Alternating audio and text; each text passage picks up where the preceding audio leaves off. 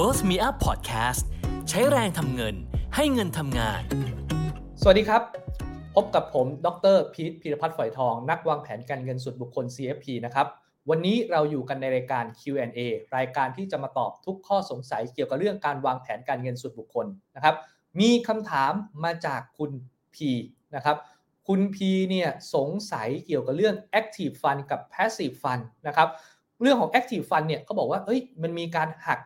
20% จากกำไรนะครับเป็นแบบนี้ทุกกองทุนหรือเปล่านะครับแล้วแบบนี้ถ้าเป็น NAV ถูกติดลบแล้วเราจะไม่ต้องเสียหรือหัก 20% จะต้องทำยังไงนะครับส่วนนี้เนี่ยแล้วมันอยู่ในส่วนไหนของ Fund Fact Sheet ทีนี้เราต้องมาเข้าใจกันก่อนอันนี้อันดับแรกผมว่าเรื่องนี้เนี่ยคุณพีเนี่ยอาจจะสับสนหรือเข้าใจผิดไปพอสมควรนะครับคือกองทุนเนี่ยนะครับในบ้านเราเนี่ยมันก็มี2อย่างใหญ่ๆนะ1ก็คือ Passive Fund กับ2คือ Active Fund นะครับ Passive เนี่ยก็คือหมายถึงว่าเขามองว่าผู้จัดการกองทุนเนี่ยนะครับก็ลงทุนไปในแบบเหมือนตามตลาดหรือตามตราสารนั้นๆผมยกตัวอย่างเช่นถ้าคุณไปลงทุนในหุ้นนะครับ Passive Fund เนี่ยคือสมมุติว่าลงเป็นเซ็ต50เซ็ต100เนี่ยนะครับกองนี้เนี่ยนะครับก็จะลงทุนเนี่ยล้อไปกับเซ็ต50หรือเซ็ต100นะครับก็คือหมายถึงว่าลงทุกตัวเนี่ยคล้ายๆกันเป็นเบนช์มาร์กเดียวกันกับตัวตลาดเลยเพราะฉะนั้นเนี่ยผลตอบแทนจะเหมือนหรือใกล้เคียงกับตลาดส่วน Active Fund นะครับเป็นการลงทุนที่ผู้จัดการกองทุนเนี่ยต้องตัดสินใจจะซื้อตัวไหนมากตัวไหนน้อยนะครับโดยหวังว่าจะมีผลตอบแทนที่ดีกว่าเบนช์มาร์กสมมติเบนช์มาร์กก็คือหมายถึงว่าผลตอบแทนของตลาดสมมติบอกว่าปีนี้เนี่ยผลตอบแทนของตลาดเนี่ยสมมติเราไม่ได้ไปลงทุนกองทุนนะเราไปซื้อหุ้นเองในตลาดหลักทรัพย์เนี่ยเซ็ต100เนี่ยเราซื้อ100ตัวเลยซื้อตามนั้นเลยมีสัดส่วนเท่าไหร่เราซื้อตามเลยแบบนี้สมมติบอกสิ้นปีได้ 10% ถ้าเป็น Passive Fund เนี่ยนะครับผลตอบแทนมันก็ควรจะใกล้ๆเคียงกับผลตอบแทนของตลาดเนี่ยก็คือ 10% แต่ถ้าเป็น Active Fund เนี่ยนะครับเขาจะมีการเลือกไงว่าอาจจะลงตัวนั้นเยอะตัวนั้นน้อยตัวนี้มากตัวนี้หน่อยนะครับโดยหวังว่าจะได้มากกว่าแต่ในความเป็นจริงแล้วอาจจะได้มากกว่าหรือได้น้อยกว่าก็เป็นไปได้นะครับซึ่งตรงนี้เนี่ยนะครับอันนี้ก็เรียกว่าเป็นกองทุนประเภท Active Fund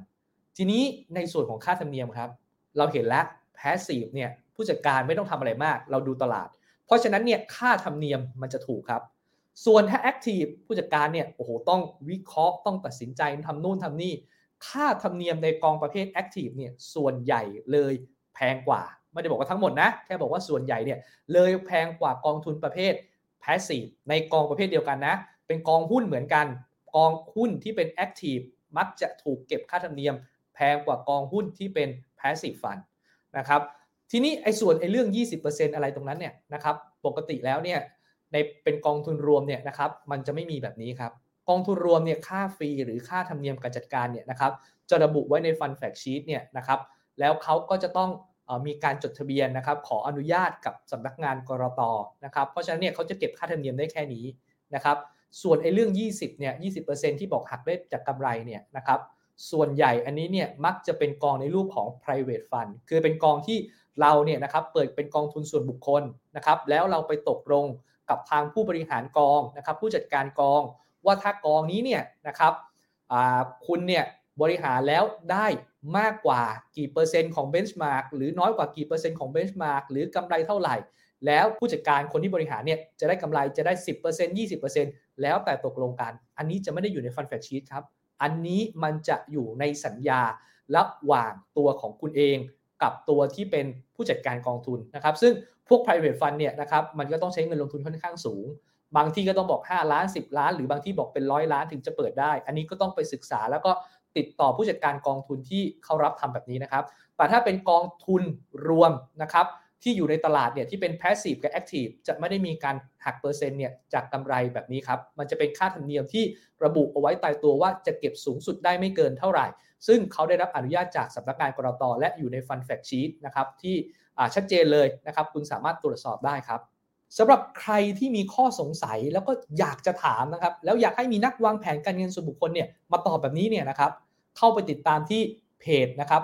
Well Me Up นะครับจะไปทาง Facebook ก็ได้หรือเข้าไปดูใน YouTube นะครับแล้วก็ส่งคำถามเข้ามานะครับทาง Well Me Up จะเชิญนักวางแผนการเงินส่วนบุคคลเนี่ยเข้ามาตอบคำถามนะครับแล้วทุกคนก็จะได้ความรู้จากคำถามที่เพื่อนๆเนี่ยถามเข้ามานะครับแล้วเราก็จะได้ศึกษาแล้วก็เข้าใจเรื่องการวางแผนการเงินส่วนบุคคลนะครับเพื่อในอนาคตเนี่ยจะได้มีเงินมีทองนะครับ ประสบความสำเร็จในการวางแผนเนี่ยมากยิ่งขึ้นครับ